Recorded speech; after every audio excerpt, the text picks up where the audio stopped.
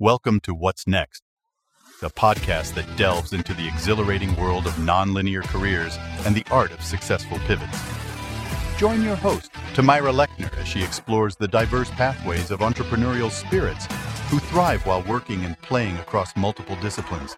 Whether you're firmly established in your career, contemplating a change, or simply seeking inspiration, these conversations with fascinating people will ignite your curiosity and inform your own journey. Tune in to discover how mindset and action plus your own secret sauce can lead to extraordinary personal and professional growth, no matter where life takes you. Welcome to What's Next, a podcast that delves into the exhilarating world of nonlinear careers and the art of successful pivots. I'm Tamara Lechner, your host, and I am here once again with my guest, Eric Fraser. Eric, welcome back. Thank you, Tamara. It's wonderful when we have these longer pauses because then we have more catching up to do. So something I often do when I'm working with coaching clients, and I haven't done on our podcast yet, is to kind of begin with an emotional check-in. So if you think back over starting this new year up until today, which we're recording on the 17th of January, what emotion has been most prevalent in your work life so far? Relief. Yeah. Oh. Yeah. I would say a close second is excitement because it's, a relatively new business that I've joined and there's lots of change and growth going on. So that's exciting. But relief because I feel like I'm doing something right now that I would probably do for free. If I could afford to just do stuff for free, I would probably do something very, very close to this, which is research AI, specifically look at the math of AI, which I just find really interesting, and then advise people on how to use this new technology in their lives in a practical and positive way. I think it's outstanding that you found something. I think people talk in an aspirational way about finding something that you would do for free and then figure out a way to get paid for doing it. And for many people, that's not an easy path. So it's super applaudable that you've gotten there. And relief and excitement would certainly summarize how one would hope you'd feel when you hit that point. Yeah, right, exactly. So if I go to the research and the math and then to the advising people, what strengths would you draw from your past work that would connect? So I know you've talked before about this love of math, and I'm curious to know where your joy of research and your joy of advising people, where have those come from in your career so far? Well, I started off not being very good at advising people, honestly. So I had to learn that skill over many years, listening to lots of good coaches and mentors. But I have had to be pretty good at it for the last, say, 5 years. So can I ask you, if someone's listening and they're thinking, I don't even know if I'm good at that or bad at that, I've been giving advice, how would you have recognized in yourself that you didn't think you were good and that you learned? Well, the trick is that you don't know how bad you are when you're bad. So you just think, oh, I'm sure everyone just gives advice like this. And it's only when you've been trained and coached by the right mentors and the right coaches, and they point out what you should improve and what it feels like to the client when you do it right versus not as well. That's when you realize, you look back on what you were doing and say to yourself, I wasn't very good back then.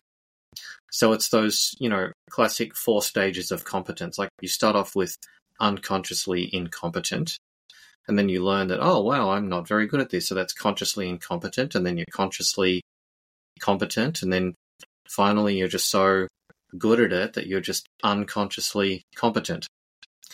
So I like that framework a lot. Yeah, I think I hope I'm somewhere between stage 3 and 4.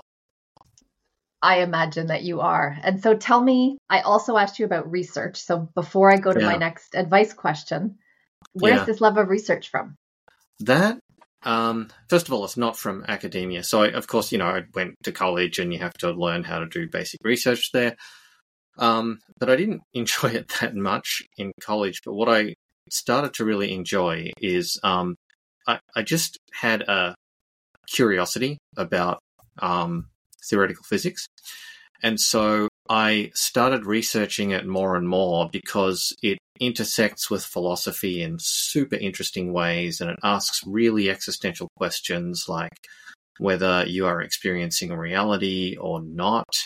And, what is your body then if it can't experience reality at a high fidelity level? What is the use of your body? Things that are really philosophical and existential. This is what theoretical physics leads you to start thinking about and asking. And so this was just a really new area for me. So I had to research it because, that's the only way I could learn about it. And then I just found that it was kind of fun to research new things deeply. So then when I wanted to make a pivot into working in AI, I started asking super fundamental questions. And to me, the fundamental nature of AI is in the math. So I thought, okay, well, I need to understand the math then. And the more I studied it, the more interested I got about how it was working. Mostly because when you study the math of it, it does expose how different it is to human consciousness. Yeah, and I think you and I have talked about this before, and of course there's the people out there who believe that there is consciousness to AI, and it's not something that I believe will ever happen, but I'm also willing to be wrong. I'm willing to learn a different eventuality. But I think it is interesting in the ways that I've seen you describe how math can mimic and lead someone who doesn't understand the math to believe there is consciousness, which is part of, for me, why I keep endeavoring to learn a little bit more about the math, because that helps me to understand the difference between what could mask as consciousness and what actually would be consciousness. Yeah. Whenever I see someone who's seriously studying the math of it say that they see signs of emergent consciousness or cognition, that really intrigues me. And I, bookmark it to read later, because it is so against what I currently understand. Now, what I currently understand is a tiny, tiny little slice. I've only been studying this seriously since August of 2023. There have been people that have been studying it for 20 years. So, but I've been studying it pretty hard. And I don't, it's not the general opinion that there is emergent consciousness. That's a minority opinion. But when I see it, and I see it from someone who's seriously studying the field and has worked in the field for years, it does interest me. It's kind of like if a physicist said something like, black holes are actually a form of consciousness. Like, that would be super unusual and very interesting.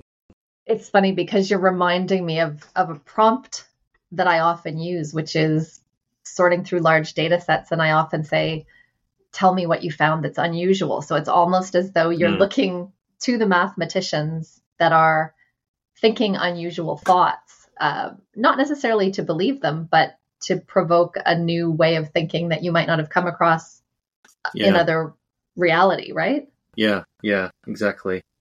I think when you do a pivot, I mean, you're kind of obligated to do some research because you're going into a new field.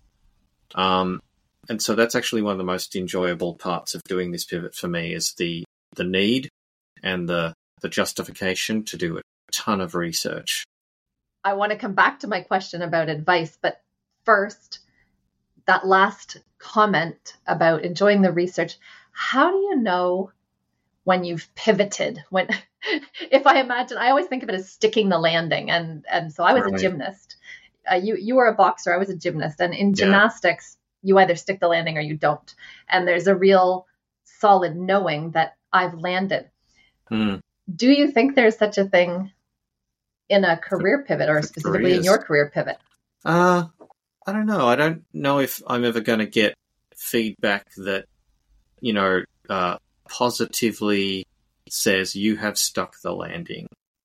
I think there are just, what I try to focus on is making sure that the help I'm providing is useful and has concrete impact on people. And I expect it to be smaller and less helpful as I start out, and then bigger and more helpful as I get more and more experience. So as long as that curve is happening where I'm actually getting better, I'm not going to ask, is there evidence that I've stuck the landing? Because I don't know where to even look for that. I mean, if there was some sort of universal test like the SATs or something like that to test my AI knowledge, I'd take it. There isn't. That's funny. Because I'm the opposite. I despise universal tests, and I'm the one who takes it and says that tells you nothing about me, other than today what I was able to recall, or today what I was able to figure out. Yeah, I mean the last standardized test I took was what's the one for MBAs? Is it the M? No, it's not MCAT. I was going to say the MCAT is medical, the LSAT as legal. I don't know. I didn't know there was one for I took MBA. it in 96. It was a long time ago. And I think, what did I get? Like 96th percentile, right?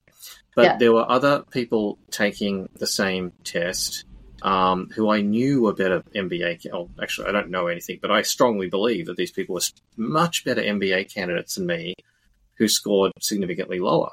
So my conclusion was, okay, well, that test is of very limited use because, I mean, it basically tests how well you can remember kind of 8th to 9th grade algebra and geometry. I don't know how that really helps you do an MBA, frankly. Well, and that's the thing about those tests. My daughter, her strength in life is taking those tests. So when she did... It's called the GMAT, by the way. Yeah, the GMAT. Thank you. Yes, okay. Yeah. I'm sure we would have had somebody in the show notes telling us what it was. Yeah. My daughter, her special skill is taking those tests well. And so she, in the LSAT, tested in the 99th percentile, and she just took, again, I don't remember what it's called, but whatever the one for a PhD would be. Yeah. Is that also the GMAT maybe? And she tested in the 99.9th percentile only for the English portion and something like the 50th percentile for the math. And so you see how, again, they tell you a data point. Yeah.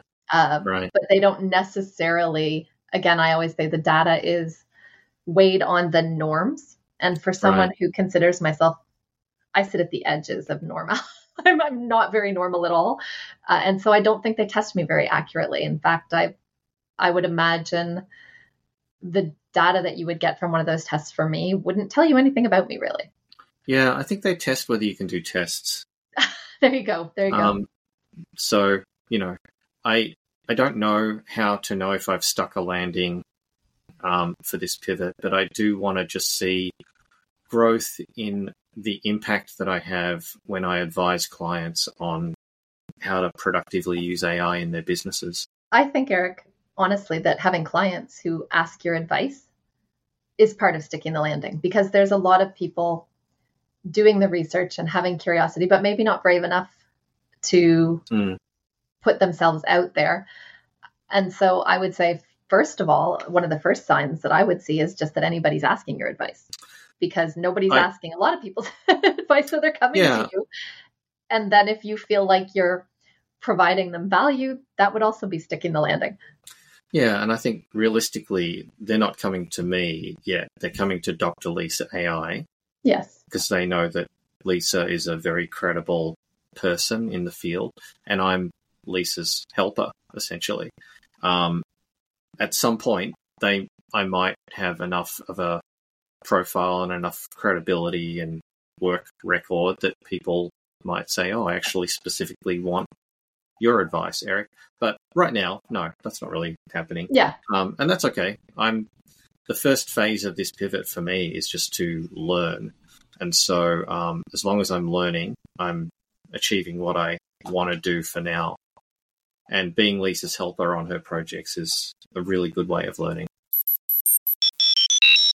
That's such a generous way of thinking about the work that you're doing, because a lot of people are so attached, especially in this day of influencers, to being the face.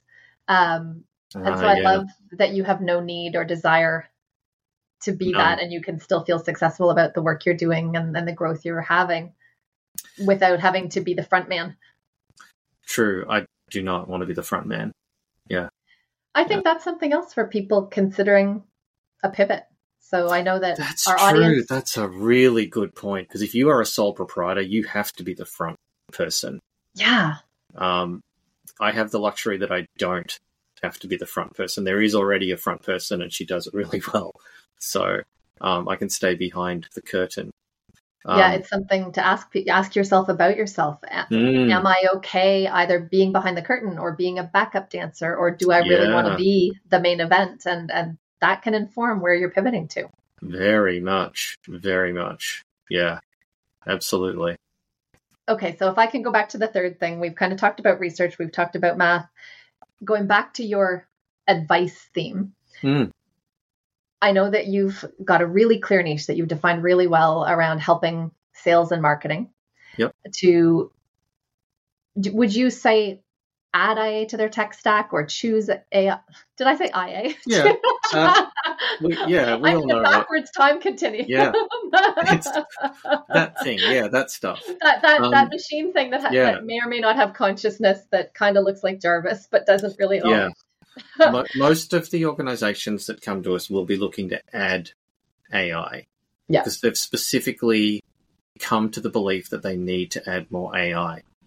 Now, in some cases, that's true. They probably should add more AI to solve the problems that they seek to solve, which they haven't been able to solve yet. In other cases, it might be true that they don't need to add more AI. They might even own the AI that they need and have just not turned it on yet. So an example of that would be... Yeah, I was just going to say, I need an example, because I would love to hear a concrete. Sure. So there's a really popular product called Gong, and it actually has a lot of clever AI in it. But like most pieces of software, you can turn bits of it on and off. And so you can turn bits of Gong off, which makes it easier to use, but you're also turning off some of the AI. Right. So it's possible that a client might come to us and say, we want to use AI to understand if, we're using the right messaging in the middle stages of a sales cycle. And if they have Gong, then they probably have the tool that they need for that right now. And if they then say, well, but that's not happening, we're not getting any insights into whether we're saying the right or the wrong things in the middle of the sales cycle, we would go straight to Gong and have a look at how they've configured it, and probably advise them, just do this with Gong rather than, turn Gong off and get this new thing. No need for a new thing. They probably can use what they have. So there's an example of how a company could own a product with exactly the AI that solves the problem, but they just haven't turned it on or turned on the parts of it that they need to turn on.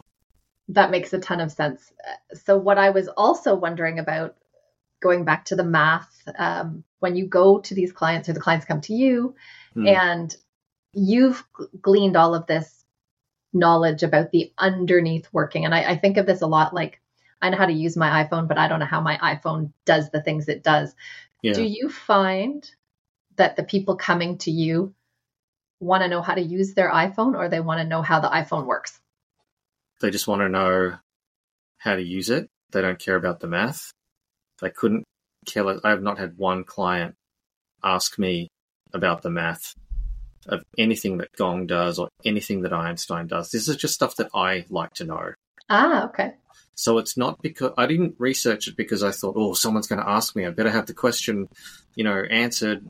No one ever asks me this stuff, but I like to know it. That's where that natural curiosity serves and allows you to be relieved and excited because you're getting to do what interests you, even if it doesn't play out exactly. It's kind of like understanding the bigger picture, right? That you only need to give them one slice of pie, but you need to have the whole pie. Yeah, and for me, it does make me a more comfortable and confident advisor. And that may not be logical, right? Like, I know that a lot of coaches might say, you should be able to get comfortable as an advisor without knowing that level of detail. And that might be logically true, but it's just the way my brain works. I like knowing this stuff. So I know that no one's ever going to ask me like, well, you know, what's the difference between a Pearson and a Spearman correlation? And, you know, why doesn't the Einstein prediction builder use both? I mean, I can answer that, but no one's ever going to ask me. But I like to know why. So I'm not going to ask you on the podcast because I'll just nod and smile. I'm glad you know. And listeners, if you want to know, we'll ask Eric next week. But yeah, you can message me. I'll tell you. But I mean, yeah. You know, yeah. But yeah, we don't have clients coming to us saying like, please explain this. They're coming to us saying, we believe that AI can probably help us solve this problem. Is this true? If it's true, help us get there, you know? Yeah. I had a conversation with someone that we both know, Tova from Fathom AI this week, and I was fascinated. So she used to own a company called Avalanche Insights that was, to make it as simple as possible, looking at poll data from US elections and looking very granularly, kind of like your middle sales thing, the words that work to turn someone from a, I don't know who I'm voting for, to a voting for the specific candidate who had hired her. And I was fascinated when I heard and saw the data that showed how successful the company was at this because of that AI piece. And so I guess where I'm going with this is when you're working with sales and marketing teams, and you and I talked about this back in the ideal client question a few episodes ago, do you ever think, I don't know that I want this much control over who buys or who doesn't? Like, when does it feel like too much power and you're giving someone something that, or does it? It just really got me thinking. I don't think I've run into a situation yet. And bear in mind, I mean, I'm pretty new to this business, but I haven't run into a situation yet where I feel like, oh, they've just delegated too much control to us. And now we're in control of levers that only they should be pulling. What we would do, if someone did do that, we would actually encourage them to like, come over to the control board and put your hands on these levers. These are for you to push and pull, not us. Yeah. We'll tell you what happens. When you pull that lever, we'll tell you what happens at the other end of the machine, but we are not pulling this lever for you. Only you do that because this is your business.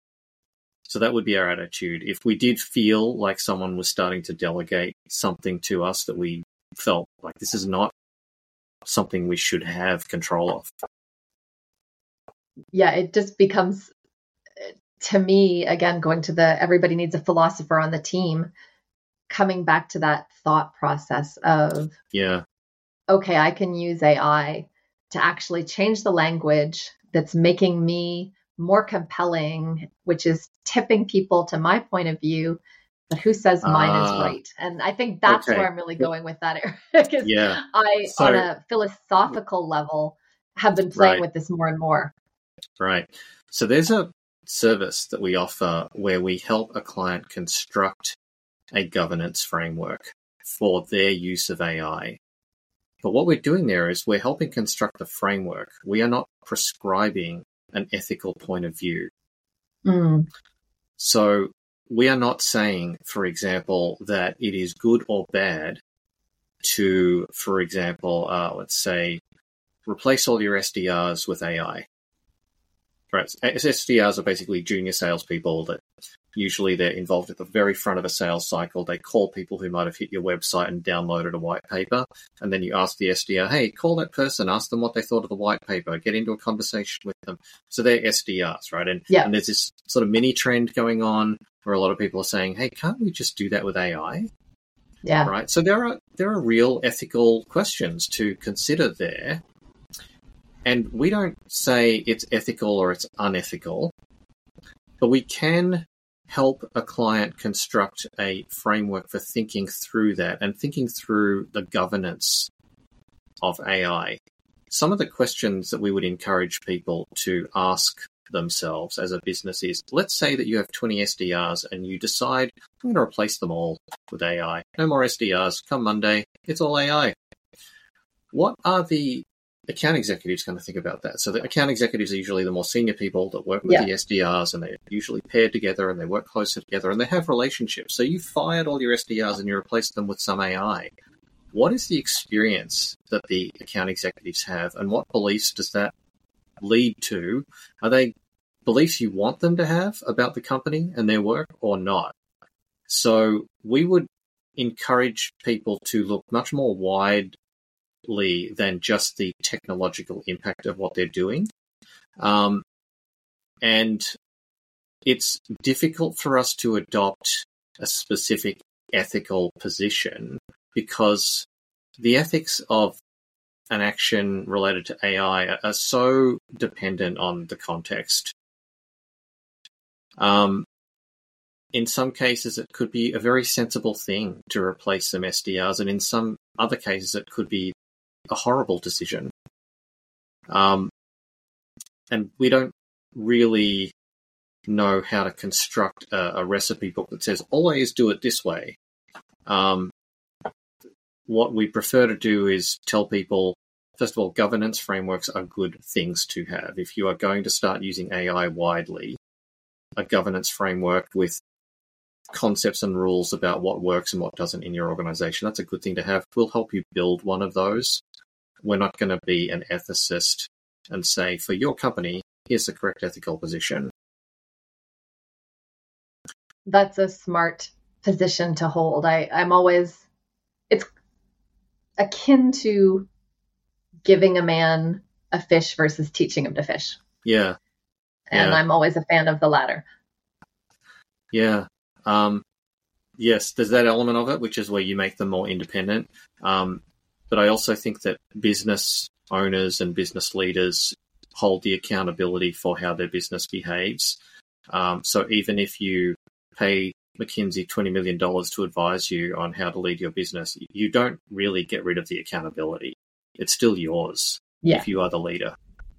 Absolutely. I would certainly wish more leaders believed that, though, because they sure want to blame McKinsey when something goes wrong, don't they? That's why they pay McKinsey so much money, so that they can say, well, I paid $20 million to these super smart people and they told me to do it, so I just did it. Yeah.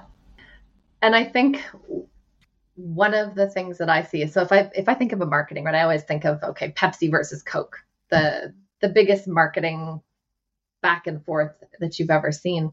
And when I start to go down the philosophy road and think, okay, well, if Coke can find all the words that makes everybody choose Coke, and then Pepsi can also hire a better team, and it's a back and a forth, just like anything, right? That there's going to be correction and overcorrection and trends that shift. So and I think I'm saying this because I hear so many people really fearful of AI, and you and I've had this conversation before around it's what you make believe in your head. It's neither good nor bad.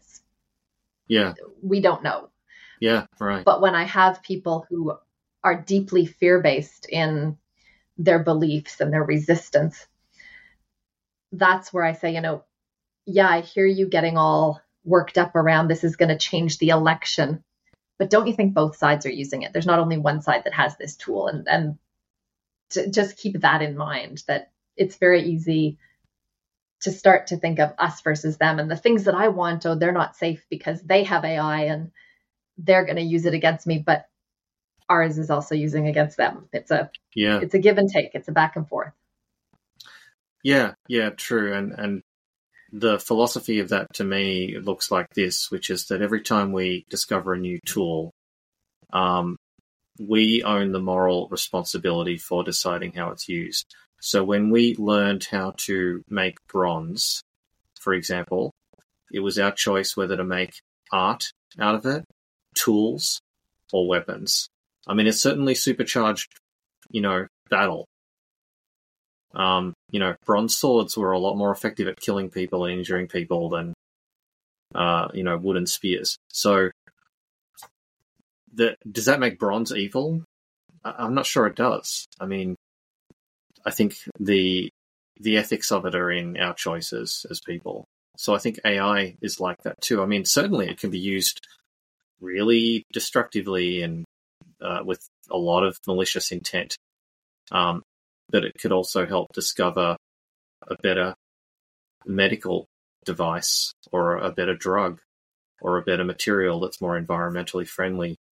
I saw, and this kind of brings me, we often talk about the cool things that we've seen in the AI world.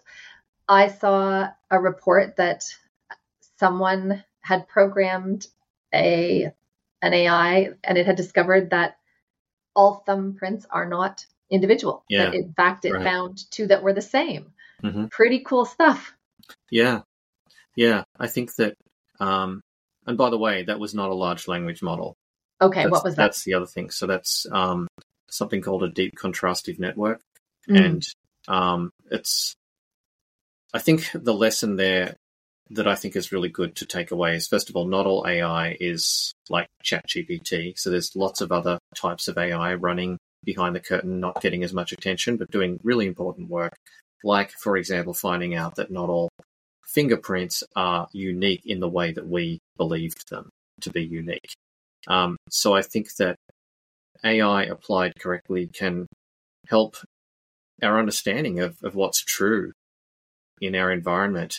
And it can help remove illusions and misunderstandings that we have. Which is perfect because everybody's talking about how it makes hallucinations, but it can also remove illusions. Well, yeah, I mean, the yin and the yang. Yeah, and the hallucinations in particular, they're particular to large language models. Yes. And I'm not saying that all other AI is perfect and never makes mistakes. I mean, there's mistakes that you can make in every type of AI, or misunderstandings that you can get from every type of AI. But the hallucination thing that everyone's really aware of right now, that's specifically with large language models. That is very good to spotlight for our audience, because as we get better at recognizing AI is not the same as LLM, and we have to also remember the things that we attribute, good and bad, to one may have nothing to do with the other. Right. There's a lot of AI that is not large language models. And actually, most AI. Most AI is not large language models. And most AI isn't getting the press, right? So give me a couple of examples of sure. Just so that our audience can understand what are other things that AI is doing that aren't being talked about in the same way that generative AI or LLMs. Sure. So every time you use your credit card company is using AI to figure out whether that's you or not. And what they're doing is they're looking at the types of things you buy and when you buy them and where you buy them. And if something turns up that's super strange, they're using a particular type of machine learning called classification and clustering to say, wait a minute, that person never shops there. Or that's not even a country that we've ever seen them in. Or that's not something that they would buy on Saturday afternoon. And then they'll text you and they'll say, hey, was this you? Yeah. And if you don't tell them, yeah, that was me, then they might shut your credit card off until you get in touch with them. That's AI. That has nothing to do with large language models. But that's been in use for ages. And we're comfortable and familiar with it and we like it. Yeah. Similarly, when Amazon, when you use Amazon, almost every page that you see is rendered specifically for you based on your previous usage of Amazon. And that's AI doing that too. Is that the same, Eric? I think it is with Netflix, how I'm always fascinated that my husband's movie cover of the same movie, his always looks like action, adventure, sci-fi. Mine always looks like rom-com, no matter what movie. That's also AI, and that also has nothing to do with large language models. Yeah. I love being educated on this. I had one more question, and I've just got to let me pause and think, because something came to me in the midst of that, and then I got distracted by my own thought of Netflix. Netflix is a good one. Yeah. Yeah. I always think if I could use my words the way that Netflix uses their imagery, man, I would be compelling. It's something I aspire to. That's what I was going to ask you. So I've kind of gone over, okay, this is what I heard, the thumbprints, and then these are things that I'm curious about. What were you excited about that came out in the last week or so?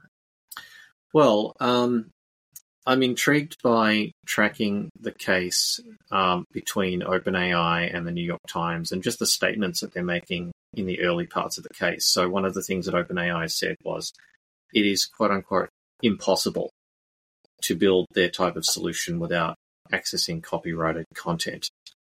And I thought that's a really interesting position to take. I don't believe anything is technically impossible in their world. It can be very, very, very expensive.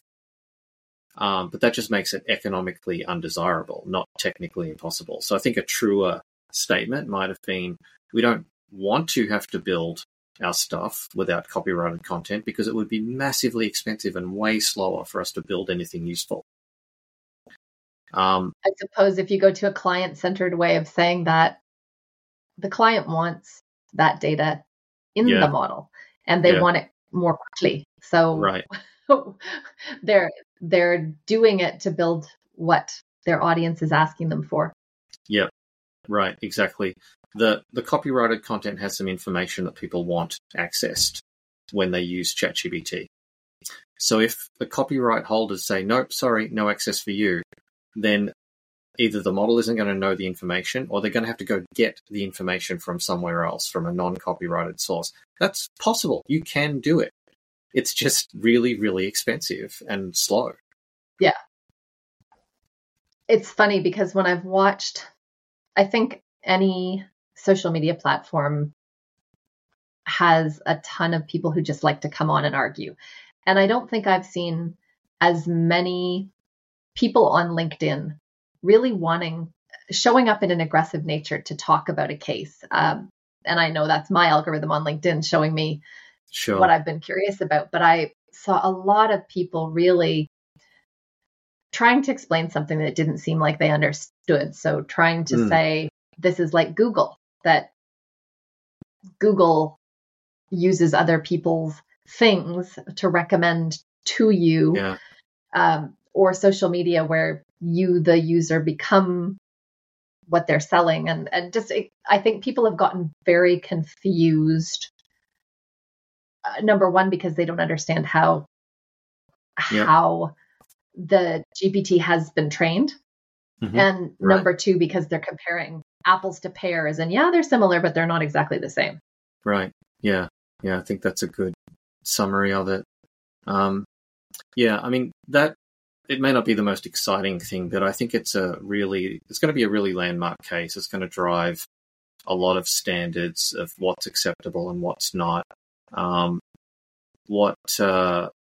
Lisa pointed out is, there is probably a sensible middle ground where you compensate the people who have done the work, in this case, the New York Times.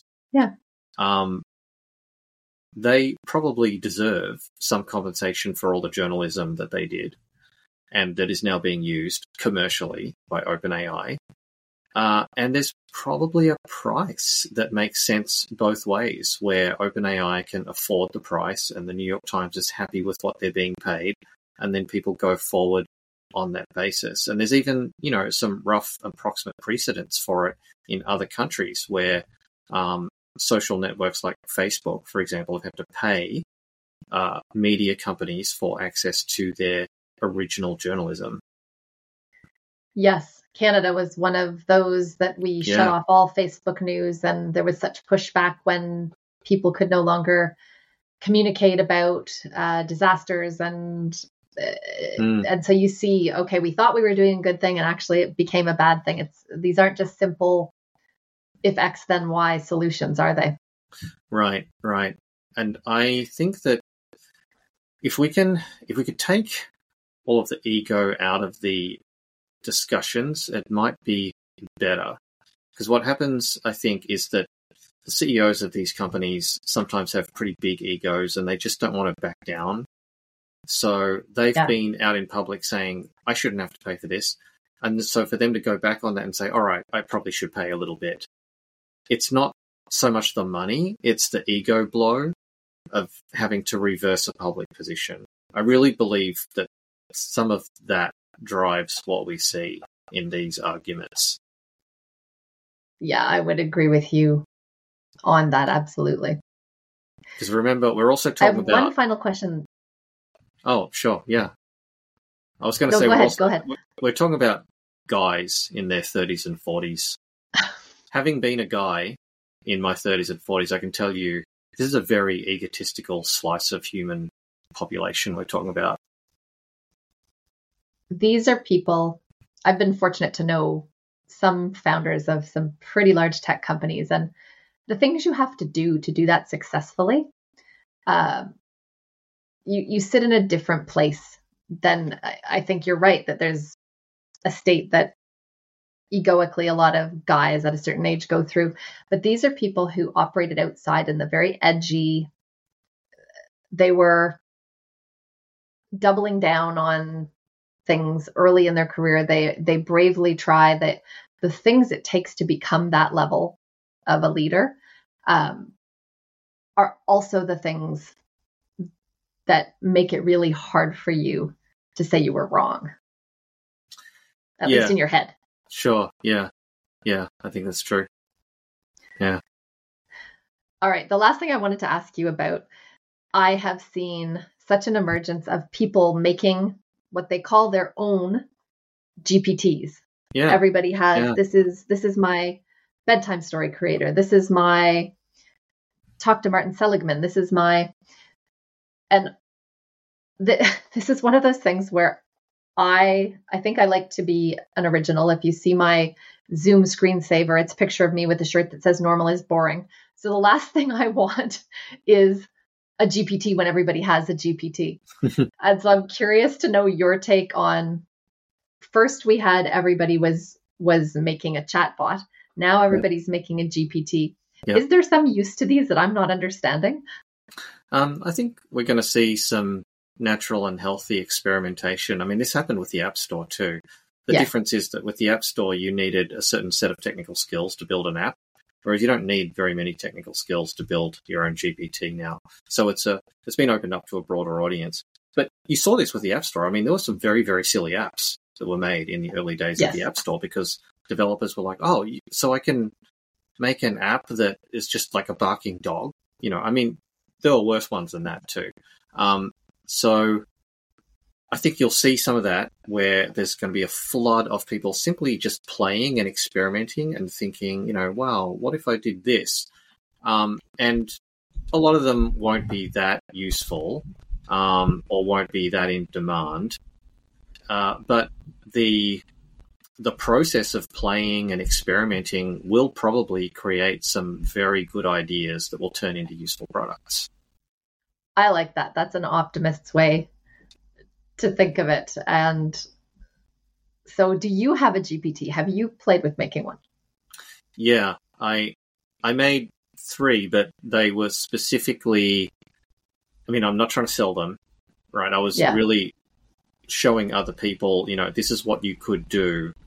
And I wasn't even pretending that the one that I made is like, you should just use that now. I was basically using it as an example saying, look, if I can make this, imagine what you could do for this problem that you have if you did something similar. So that was the purpose of making them. So one of them, for example, was, you know, I co-made it basically with someone who was in a product design group, a team. And so I showed him how if we trained it on a bunch of product documentation, it would start to be fairly useful as a question answer about the products. Like we could ask it pretty specific questions about the products and it would get it right. That's a great use case. Yeah. So, you know, imagine if he brings on 2 new people onto the product team and he's not always there to answer their questions. Well, this GPT is. Sounds great for teams that are global. That there's an answer always available to you, even when the guy you report to is asleep or the girl who's Right. supposed to answer your question is on holidays. Exactly. Yeah. Yeah. And we will be making one at Dr. Lisa AI. We will be making one that essentially is a facsimile or an avatar of Lisa answering a certain subset of questions that we think it's responsible to answer through a GPT. There are some things in AI consulting that we believe are too nuanced and too specific to clients to pretend that a GPT is a great way to communicate the answer. I think there's always the instances where there is a one size fits all answer. And I would imagine that's where a GPT does well. Yeah. And then anything that requires context and nuance needs a human. Right. Exactly. All right. Well, we've gone on a big circular tour today. Is there anything else that you wanted to talk about before we wrap up? I'm curious to hear about your experience in the last session where you used an LLM to pose questions. How different was that to having a smart person ask questions? That's a great question. And I think it wasn't that different, except the energy of you and I back and forth. And so right now, Eric and I are recording on something called Riverside FM, and we can see one another. And it's not really clear today, which we're very pixelated. And so that even gives me a lesser experience than when I can fully see you and see your facial expression. And this kind of goes back to how I coach clients when they talk about meeting structure. And I always say, in person, face to face, where you can see and you're in the room together, always the best thing. Yeah. The next best thing is where you can physically see one another. So Zoom is better than a phone call, and a phone call where you can hear nuance is better than a text. And so my experience being asked really great questions that were in writing form without a voice back and forth, without follow-up questions, was a good starting spot. And had I wanted to, I could have had a voice read them to me. And I find more and more that the voices sound like they have emotional nuance. And so it wasn't a bad experience, and it was better than talking to myself because I was sharing to you before that I don't understand how Dr. Andrew Huberman and Tim Ferriss can talk for hours, 2 hours, sometimes 3 hours all by themselves. I couldn't listen to myself that long. So it gave me a little bit of a sense that I wasn't listening to myself.